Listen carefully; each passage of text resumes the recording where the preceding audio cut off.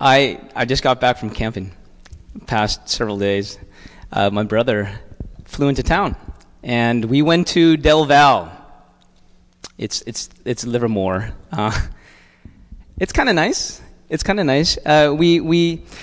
big idea is we took our older boys, and so really what made the vacation is just being around the campfire and then telling campfire stories. And so we just started talking about our childhood and some of the stories that came out of that. And then there was this one story that I shared, and it was I was thinking, wow, this has a lot to do with what we're talking about today. So I was going to tell you guys a story. It's a story of my dog. But you have to promise me you're not going to take it the wrong way, because I'm thinking you can actually take this story the wrong way, on multiple levels. So we're gathered around the campfire, and this is the story I told. When I was about 10 years old, we bought this dog, and it was a cross between a terrier and a poodle. It was a medium-sized dog, and my brother came up with the best name for it. It's so original. He named it Spotty. Yes, because there were 5 black spots on the dog, and so he called the dog Spotty. And it was interesting because we never washed that dog, and so this doesn't really have to do much with the story, but it just collected all this dirt, and so it was almost like this tar mat on its body. Anyways, so one day my brother came up with this fantastic idea. He said, Andrew, you stand over there and I'll stand over here. We'll put the dog in the middle of us. We will both call out to the dog. And whoever the dog comes to wins. Okay? I thought it was a great idea. You got to understand the kind of the competitive edge between my brother and I. We're like, okay, let's do this. So we went to this room. We put the dog right in the middle. We said, okay, on the count of 3, call out to the dog. 1, 2, 3. And so I was like, Spotty, come here. And my brother was like, Spotty, come here. And guess who the dog went to? Me. Dog went to me, okay? My brother comes up to me. He was not happy with this. He said, okay, let's do this again. Now he grabbed the dog, and he took a wad of newspaper. He rolled it up, and he spanked the dog. He said, bad dog. Okay, put the dog in the middle of us, and he said, let's do it again. 1, 2, 3. And this time my brother was like, Spotty, come here, right? He was like, wah! And guess who Spotty came to? Still me. No, I'm kidding. He came right to my brother. Right all the way to my brother. And my brother hates this story because it makes him look like a dog abuser and all that. But I was thinking about this story. I think this has a lot to do with our church and what we're talking about today. It has a lot to do with motivation, why we do what we do. Now, when Spotty came to me, he came out of love. Are you with me? Why is that? Because I fed him, I bathed him, I paid attention to him. He came to me out of love. He looked at my face. That's the face that feeds me. He came right to me. When he came to my brother, he came out of fear. I don't want to get spanked again. Right? Now, I want to ask each of you guys here, look, we're doing a lot of things. We get this message that a Christian life means to be faithful to God. So we're doing a lot of things. Even this coming week, we're doing a lot of things. We're going to Richmond. Why are you doing it? What's the motivation that drives you? I know that some of us are actually driven by fear. Somehow we've read the Bible, and the way we look at God is maybe, you kind of see God like you see your dad who is remote and distant and punitive, and you're just kind of like, I don't want to get on his bad side. I don't want him to punish me, so I better get working doing all these things. But I think there's all of us that are motivated by love. Look at all the things that God has done for me. What motivates you guys?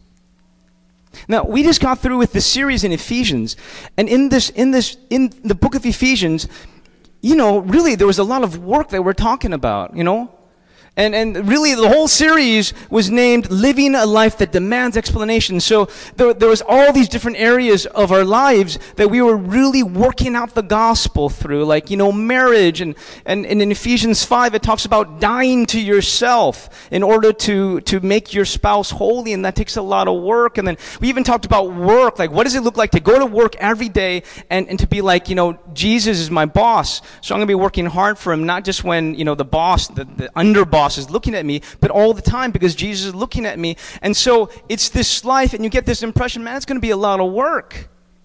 We got to get busy.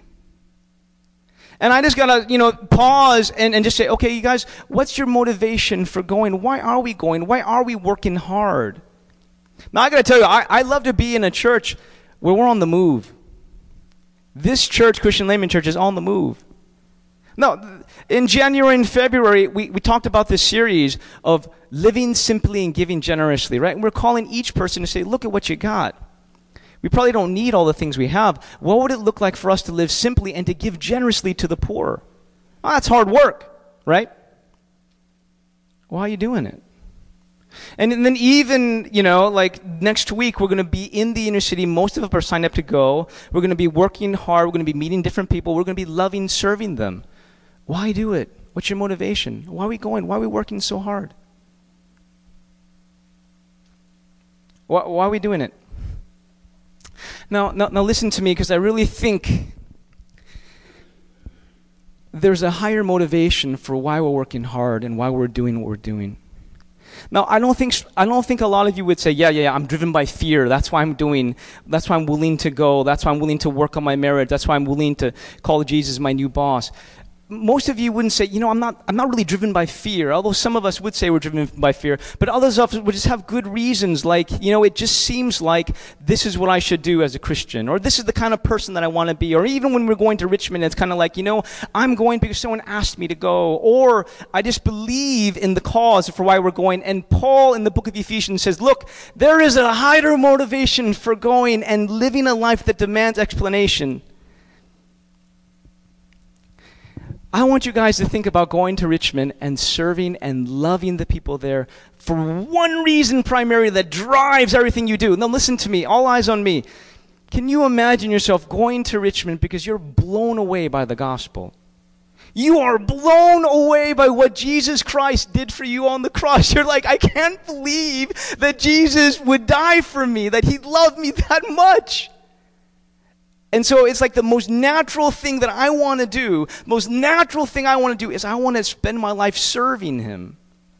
Now look, I know we have all these good motivations. I'm not trying to take away from that, but I'm saying the primary motivation for going to Richmond, or to working on these relationships that need improvement, or to work hard for Jesus. Like sound team, you guys come here early, working hard. Why? The primary motivation, can you imagine? I'm blown away by the gospel. I'm blown away by what Jesus Christ did for me. That God would give up his life. And so what do I have in return? I have my life. It's peanuts compared to his life. But everything I got, God, I give it to you. And then when you go and you serve or do whatever you do in the name of Jesus, you do it out of this sense of gratitude. You do it out of this sense of like, oh gosh, I can't believe he would do that for me. I know this friend of mine who was a very, very faithful worker. His free time, all his weekends, he would give to the church. He would give to the church. And then one day he was 40. And he thought, the only thing I really ever wanted in my life was the perfect spouse. I don't have it. And then he thought, I don't think it's really worth living a life where you're just giving yourself to God. Has he seen how hard I've worked for him, and he doesn't even give me what I want? And so then he just dropped out. But he dropped out because when he was actually doing these things, working hard for God, he was doing it as if he was earning something from God. He was trying to earn something, like, look, I've done all this stuff, you owe me. But Paul's like, no, don't you understand? What you do in service and hard work is a response to what God did for you. Turn in your Bibles to Ephesians chapter 2. Turn in your Bibles to Ephesians chapter 2. And we'll go through this. Ephesians chapter 2. Now, I know that that Calvin covered this, and I also know that he did a really good job. But I think there's certain scriptures where, we should actually go through it again because it's that good and that foundational. And I think this passage right here is one of those passages, okay? And as we do that, I'm just going to pray. So would you just pray with me? Lord, I ask that as we go into your scripture, you would make it come alive. Not by my power, but by your power. There's some truth here, and I just feel like it's so fundamental for us to grasp. And if we don't grasp it, we're just going to be powerless. So would you just fill this place with your Holy Spirit and speak through the words of Paul by your grace. In Jesus' name we pray. Amen. Okay, so this is Paul. And you were dead in the trespasses and sins in which you once walked, following the course of this world, following the prince of the power of the air, the spirit that is now at work in the sons of disobedience. Okay? So you were dead in the trespasses and the sins in which you once walked. It's an interesting thing. I just noticed that it says dead and then also says walked, which is kind of a funny thing. If you put them together, it's Walking Dead. And have you guys seen that series, The Walking Dead, AMC? It's a series about zombies, right? And so there's almost like there's an image here about zombies, but it's like, okay, but there's something very appropriate about that image, right? You're the Walking Dead. Actually, Bruce and I went to go see World War Z just the other day, and we really enjoyed it. We thought it was really fun. But it's like, it's about zombies, right? And there's something here that's very true. It's like you're walking around, but at the same time you're dead. Now, where does Paul get off on saying that we're dead? Well, he says you're dead in the most important relationship in your life. What's that relationship? That relationship is with God. So because you're spiritually dead in your relationship with God, that means you're dead in all the other places of life in which you once walked, following the course of this world, following the prince of the power of the air. Now, I just want to do a little bit of explaining. When Paul says, following the course of this world, following the prince of the power of the air, he's referring to ancient cosmology where they believed that demons would reside like in the atmosphere of the earth, okay? So either Paul is confirming that sort of presumption, or he's saying, look, I'm just going by, their figure of speech. Either way, I think it's actually more the former. He's saying that the evil one has influenced people. And so he's referring to that influence, the spirit that is now at work in the sons of disobedience. Can you guys repeat with me, sons of disobedience?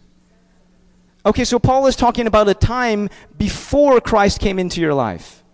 And this is how he's describing it. You were dead, trespasses and sins, sons of disobedience. He goes on, verse 3, among whom we all once lived in the passions of our flesh. Can you guys repeat passions of our flesh? Carrying out the desires of the body and the mind, and were by nature children of wrath. Can you repeat with me, children of wrath? Okay, these are some pretty harsh words, and I'd just like to know, how are you guys receiving these words? Can you relate to them? Now, I bet you, because Paul is talking about, okay, this is the time before you met Christ, and this is how I would describe it, sons of disobedience, dead in trespasses and sins. Carrying out the desires of the flesh. You were by nature children of wrath. Can you relate to that? Would that accurately describe you before you came to Christ? I just want you to think about that. Now, I bet you that there's some people, maybe a lot of people, who would actually say, that is exactly what my life was like before I met Christ. Now, that's a great description. And I feel like others of us are like, I don't know if I would relate to that. I actually think that before I became a Christian, I was a pretty good person. And I would actually say something similar, but somehow God has convinced me otherwise, and I see the truth as otherwise. Now, one of the things that has convinced me to see myself more accurately, and I think would be helpful for you, is I just want you guys all to stand up. I want to do a little bit of an interactive exercise. Could you all stand up? Okay, now, this is not something I would do like at a party, all right? This is not like a party favor. It's not like a party trick, but we're in church, and we're really pursuing reality and truth. And so I just want you guys to have an imagination exercise, okay? I want you guys to imagine with me. Now you're standing up, the blood's flowing to the brain. Let's kind of picture this out. I want you to imagine that when you were a little baby in your mother's arms, these scientists got together and they took you away for a moment. And they took you away, and they implanted in your tooth a tiny microchip that records everything that was going to come out of your mouth, everything that you were going to say. Okay, can you imagine that? All right. Now, I also want you to imagine that, again, as a little babe, you're like, they didn't have that technology back then. Just roll with me. Just roll with me. Just go with me. They implanted in your forehead a tiny little camera. And it's barely visible to the naked eye, but it's right there. And basically, this camera was recording everything that you did. And a microchip that was actually monitoring the neural patterns of your brain, and it could figure out what you were thinking because it was somehow wirelessly connected to a computer that could process it all out. Okay, so it's thinking what it knows what you're thinking, it sees what you're doing, and it also is recording what you're saying. Now this gets even better. Are you with me? At the very end of your life, right? Maybe it's 30 years from now, maybe it's 70 years from now. Okay. They get together this really, really skilled, very gifted, divinely enabled film crew, and they look at all the film, all the words that were spoken, all the thoughts behind all the things that you did. And they cut it, then paste it, they cut it, and they put together a documentary of your life. Except this documentary was all the regrettable, evil things that you either thought or said or did. Okay, you Gilbert, you, Dion, you, Yvonne, I just want you to imagine, okay? Now you're sitting in a theater for one, and they are going to roll the tape. And it's 48 hours long, right? But you're very interested because it's all about you, right? I just want you to replay in your mind what would be on that tape. Okay? 48 hours of you at your worst. And I want you to roll back in your mind what that tape's going to look like. Can you guys think about that right now?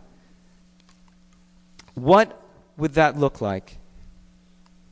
What if it started when you were young and how you treated your siblings? What if it fast forwarded to when you were a teenager and it was like how you treated your parents? What about, it was shots from school and how you might have cheated on certain tests? What about maybe certain relationships that you've had and hearts that you've broken and people that you've used? Maybe it's the recording of every word that you said, every thoughtless comment, every hurtful word, every word that came out of your mouth that was like daggers and you didn't even know it. What about the film, that part of the film, that chapter, just on your sexuality, the things that you've done that nobody knows about, and frankly, you're embarrassed that it's on tape. I want you to think back in your life at all the broken relationships you've ever had, maybe best friends, and all the things that you did to contribute to those relationships being broken. The selfishness, the self-absorption, the thoughts that you had that had to do so much with you, preoccupation with you, and how little we thought about God, how little we had regard for other people. How jealous we were of others who were more talented, more likable, more successful, and how often we compared ourselves to them. How prideful we were in thinking we were better than other people, lecturing other people, but in secret we're actually doing the same things, if not worse. And that's right there on film. There's just one part about hypocrisy. Even how we fill our lives with all these nice things for ourselves so we can pat ourselves in comfort, and shared relatively very little with those who were poor and those who were starving in the world. Okay, all eyes on me. It wasn't my intention to thoroughly depress you, but this is where the scripture went. Now, if I'm going to be a faithful preacher on God's word, I got to go where the scripture goes, and this is where God goes. Now, listen. A lot of times when we talk about what's next, people go, so what? People go, big deal. You know why? It's because we skip through these verses right here. And I am not, as someone who loves you, not going to let us just get off the hook and skip through these verses. This is where the scripture takes us. That tape, that documentary. And then we read on. Then we go on because we need to go on. Verse 3. Verse 4. But God. Can you guys repeat with me? But God. Can I get an amen that there's a but right there? Can I get an amen? Okay, but God. Can you guys feel that? But God. But God, like being rich in mercy because of the great love with which he loved us. Even when we were dead in our trespasses, made us alive together with Christ. By grace you have been saved. Now, when you guys can actually sit down, thanks for standing up with me, engaging. Now, when the scripture says you've been made alive, now what that means for that documentary, because I want to connect the dots, is that means Jesus on the cross went up to that documentary and he hit that delete button. So that documentary just gone. He made us alive. He made us alive. It's by grace that you have been saved. And raised us up with him and seated us with him in the heavenly places in Christ Jesus. So that in the coming ages he might show the immeasurable riches of his grace and kindness towards us in Christ Jesus. For by grace you have been saved through faith. It's not of your own doing, it is the gift of God. You know, Paul repeats twice, it's by grace that you've been saved. He wants you to get this through to you clearly. You guys, listen to me. It's by grace that you've been saved. So let me ask you, when was the first time you ever had a grace awakening?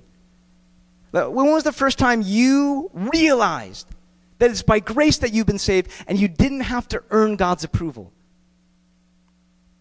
What was that like for you when you remembered that?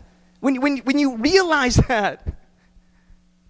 You know what's weird? I've been a Christian for over 20 years, and I just realized it again, like when we were going through Ephesians. You're like, well, you're a pastor. You're like a professional Christian. Yes, and I realized it again as I was reading Ephesians, and it just made me just want to stop and go, is God really that good? It is by grace that you've been saved. You know, I was talking to a college student this month, and this person is not in the room, so don't feel like I'm ratting someone out. And this person was thinking about getting baptized. And so I was just, asking them preliminary questions just to try to assess if they're ready for baptism or not. And one of the first questions I asked was, well, how is a person saved? Like, how do you know you're saved? How does a person get saved? Now, really quickly, this person said to me, because, they've been a seasoned Christian for a while. They've been mentored. They've been discipled. This person said to me, a person is saved by loving God with all their heart and by being fully committed to him. Is that right? Is that right? Okay, what I'd like you to do is actually turn to someone next to you. And I'm asking you that question. How does a person get saved? Okay? You're like, I'm totally new to church. I have no idea. That's fine. Just ask the question. Just have a nice conversation. Really, I'm going to give you 1 minute, and then I'll come back. Let's go.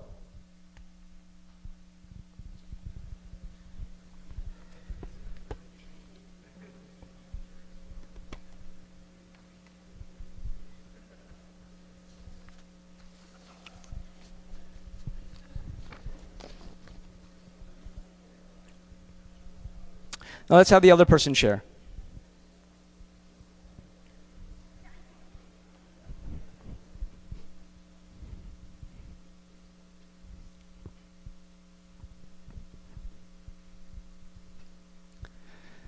Now, I don't want to take anything away from this college student.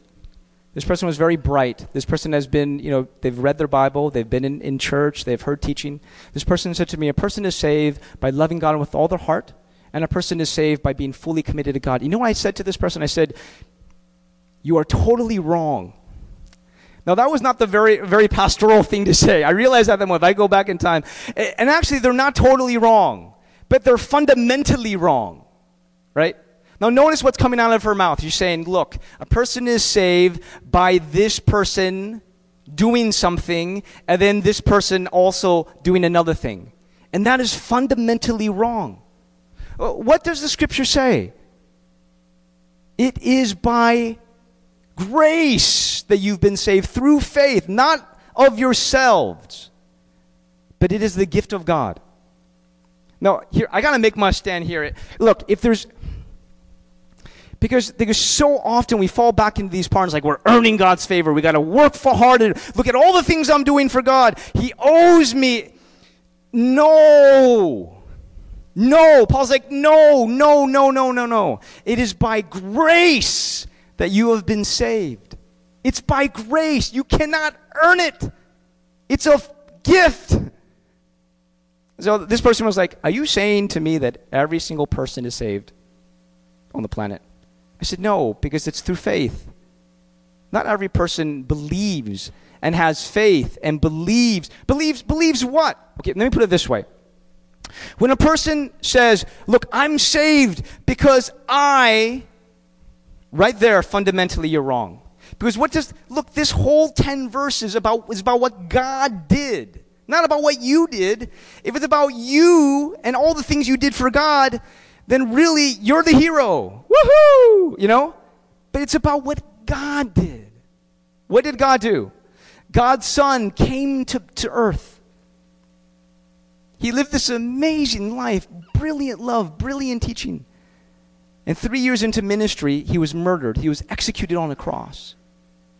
Once he was executed, 3 days later, he rose from the grave. And then 40 days later, after teaching and appearing to his disciples, he ascended back into heaven. This is the story about what Jesus did. And if you believe what he did, and you take it in objectively and personally, if you receive him as Lord and Savior, then you are saved. And she's going, well, what about loving God? And what about, being fully committed to him? I'm like, yeah, that's what comes next. It's the response. That's part 2. But don't ever think that you are saved by part 2. You are saved by part 1. And what naturally flows, your response, is your life where you go, my life is nothing compared to Jesus' life, but here, take it. I'll go serve in Richmond. I'll give simply and I'll live simply and give generously. I'll do all these things as a response out of the overflow of appreciation for what you've done for me. Now listen, this is one of those messages just where if I never was clear about this, at the end of my life, I would be racked with shame as a preacher. You guys, I got to make my stand on this message. You guys got to hear me clearly. This is the message. This is the message. And then we go to verse 10. For we are his workmanship, created in Christ Jesus for good works, which God prepared beforehand that we should walk in them. It's like, finally, Andrew, now you're talking about Richmond. Now you're talking about working on my marriage. Now you're talking about relationships and all my hard work. Yeah, but it's just one verse. And all those 9 verses was the bigger story that was leading to the one verse. You can't do this verse without all those 9 verses, because that's the power that you have for living it out. But even still, you're still not the hero. Do you guys notice that? For we are his workmanship. Who's the main character? It's still God. Created in Christ Jesus for good works. Who's the main character? It's still God. Which God prepared beforehand. Who's the active agent? It's still God. God is still the hero. We are doing these things because he created us to do them. And in fact, he created for us to do them long time ago, because we're his workmanship, and what we do is a response to the greatness of what he did on the cross. So, that's why we go to the Richmond. And that's why I do things like live simply and give generously. Now, Amy, could you join me for a moment? Now, our church, again, I love being a part of a church where we're on the move. There's work to be done, but I just wanted to make it very clear. This work is a response to what God did on the cross. And so we do it out of gratitude, not out of a sense of entitlement, but gratitude. So there's a couple different movements in terms of the good work that we were creating Christ Jesus to do. And one of these movements is the iScreen in Richmond, and really making a difference in the inner city and really making a difference in this local partner church. Okay, I'm going to talk about that in a little bit. But even before that, like in January, February, and we're doing this in a trilogy where we have these short campaigns for generosity, one of the other movements is we want to live simply and give generously. So really, our time and our money. Time in Richmond is one example. Money, living simply, and really, really being generous with our resources. So Amy is the co-leader of the Kingdom Fund team. Now, the snapshot of the Kingdom Fund team is that we were sitting on a surplus for a while, and really through the leadership of our board and our pastors, we said, why sit on this money? We should put this money to work for God's kingdom. So we allotted a big chunk of it, and we said, over 3 years, we're going to give generously $10,000 to these different organizations that we're going to highlight every Sunday for a short campaign every year, and we're going to really try to encourage our church to be generous. So that was the Kingdom Fund team, and Amy's co-leading this movement of our church. Now, Amy, we were talking about the message and how the Kingdom Fund team and generosity is a response and all that. Can you share some of your words around that? You had some really good thoughts to share in the context of the KFT. So the goal of the Kingdom Fund team was that not just to give the money that the church was blessed with through generous giving in the past, but to encourage people to actually ride along with this generosity and maybe grow in their own faith as well. So, for example, when we gave lessons about these different organizations, we encouraged people to maybe get involved in these organizations, to understand them better, and maybe to give their money personally to these groups as well as to kind of make it not just a one-time thing, but to make it more of a life habit, to make it a sacrificial, purposeful giving, not just one time, but to have it go forward. One of the things that we did at the Kingdom Fund team's inception, if you remember, is I think there was almost this temptation like, let's just give out the money. Right? But we said, no. What we want to do is we want to combine it with the teaching. Because we don't want just like a small group of the church to be really generous and like, hey, we're going to spend the church's money, it's like shopping for the church, right? But what we wanted to do is really combine it with teaching from the scriptures, because we wanted the hearts of our congregation to change. And out of the fullness of the change of their hearts, that their money would come alongside. So it wasn't just, hey, let's empty our wallets, but it's like, let's get our hearts transformed. Then as an overflow of that transformation, it will kind of be resulting in our wallets, right? Right. So, for example, we have one family that responded to this last year of living simply and giving generously by choosing to give up their summer vacation to Asia. And instead of taking an expensive trip for the whole family, airfare, lodging, they decided to set that money aside and committed that to a Christian organization so that it can be used for the longer eternity. Similarly, not everybody even has an international trip to Asia during the summer.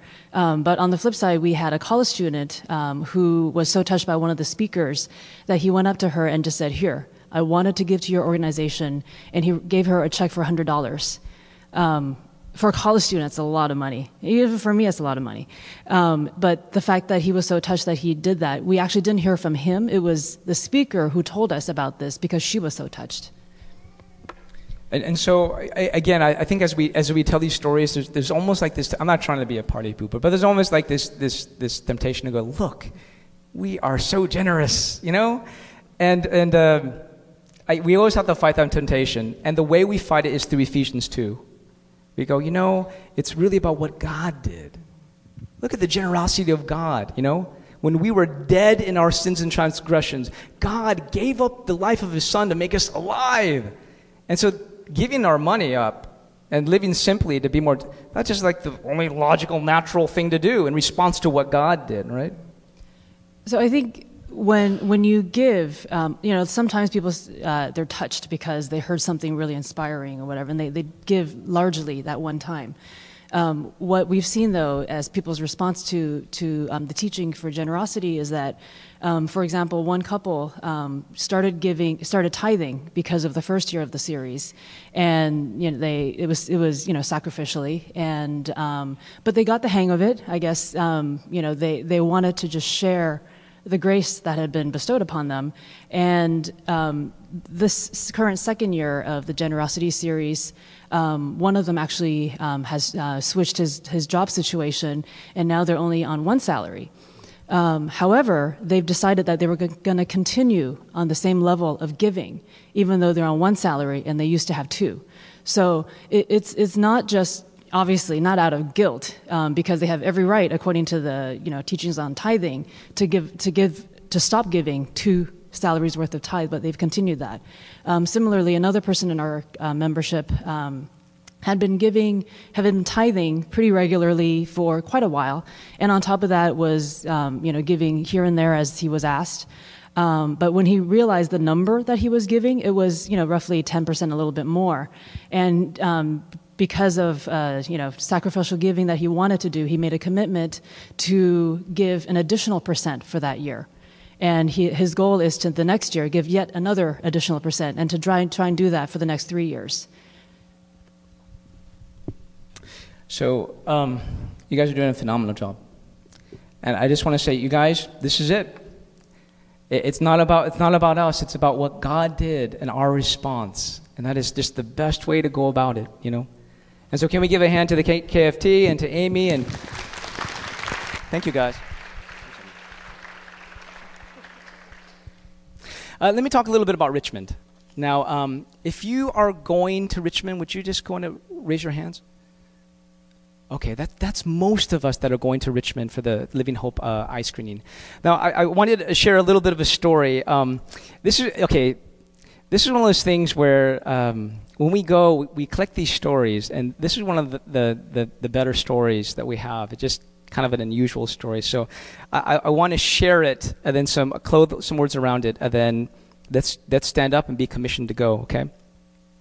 Now, last year when we went to Richmond, there was a man that went through our eye screening. It's kind of weird, though, because we don't really remember who this man was.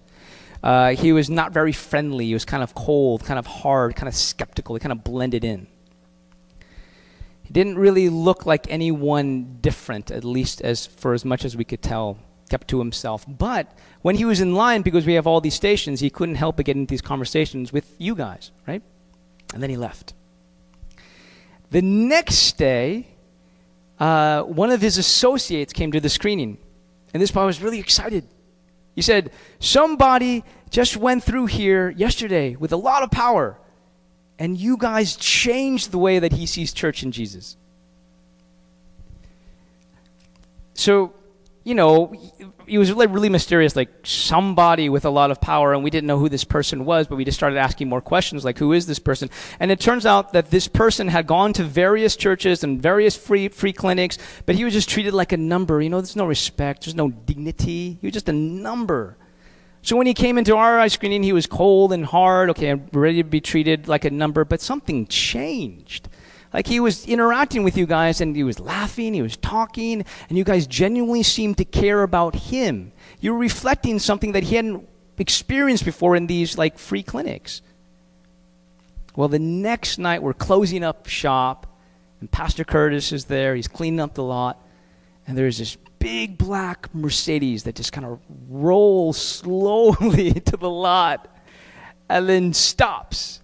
And the window kind of the power window comes down, and Pastor Curtis is like, because he's been in the inner city for a while, like, okay, this is not good, right? This is not a good thing. But he sees a man driving, and he seems to identify him. He waves at Pastor Curtis like a very warm gesture, and then he rides off. Then Pastor Curtis kind of makes the connection. This man was in the neighborhood a very powerful drug dealer. And this was the man that a couple days ago went through the eye screening, cold and hard and skeptical of Christians, and they're all hypocrites. But he saw something in you guys that changed his heart. Something about the way you guys talked to him, the way you looked at him, the way you interacted with him, the dignity, the love, the compassion that you showed to him. That's what the eye screening is all about. Now, let me tell you something. If you go just because you want to support the church, or it's because it's a church thing and this is something you should do, the moment you meet someone that disrespects you or is entitled, you kind of go, I don't need this in my life. But if you go because you are driven by the mercy of God and what he did on the cross for you, and you're blown away by that with gratitude, then you can give and you can give and you can give unconditionally, and there's no limit. That's the motivation, not just for the eye screening, but for life, for working hard for Jesus and working on your marriage and working on these relationships and even working hard at work. It's all about what he did, and what we do is a response. So I just want you guys to remember that. For most of you guys who are going to Richmond, and for other of you guys who are praying for us, when you're in the inner city, remember why you're there. Why are you there? Because God, who is rich in mercy, when we were dead in our trespasses, made us alive in Jesus Christ. Church, it's by grace that you've been saved. And to the degree that you're blown away by that, you have power to live a life that truly demands explanation. A radical, supernatural, God-filled life. That's what you're called to. All right, let's please stand up. Now I'm going to commission all you guys. Some of you are like, I'm not going. I didn't really sign up. Well, there's two things you could do. You could pray for us. You could be part of the mission in spirit. And also, I don't know, maybe there's some more openings. Leslie, there's some more openings? Yeah, she'll check with Gordon. But there's still possibilities. Actually, you can check with Gordon. Okay? But really, we want to do this as a church, so if you can't be there in presence, be there in spirit. And let's be commissioned together. Father, this message was about you, and you are the hero of this message. It's about what you did. We were lost. We were dead. We were living for our own passions. We were by nature objects of wrath. And Lord, I don't know if people can relate to that. Do I need to convince people that that's true? With the exercise, with the documentary, go, okay, that is true. I don't know. I think for a person to realize that's true takes the conviction of your spirit, and I know that you're working and showing people the truth, so that when we talk about your great mercy, people are like, oh man, that is so good news. They're captivated, they're dazzled by that.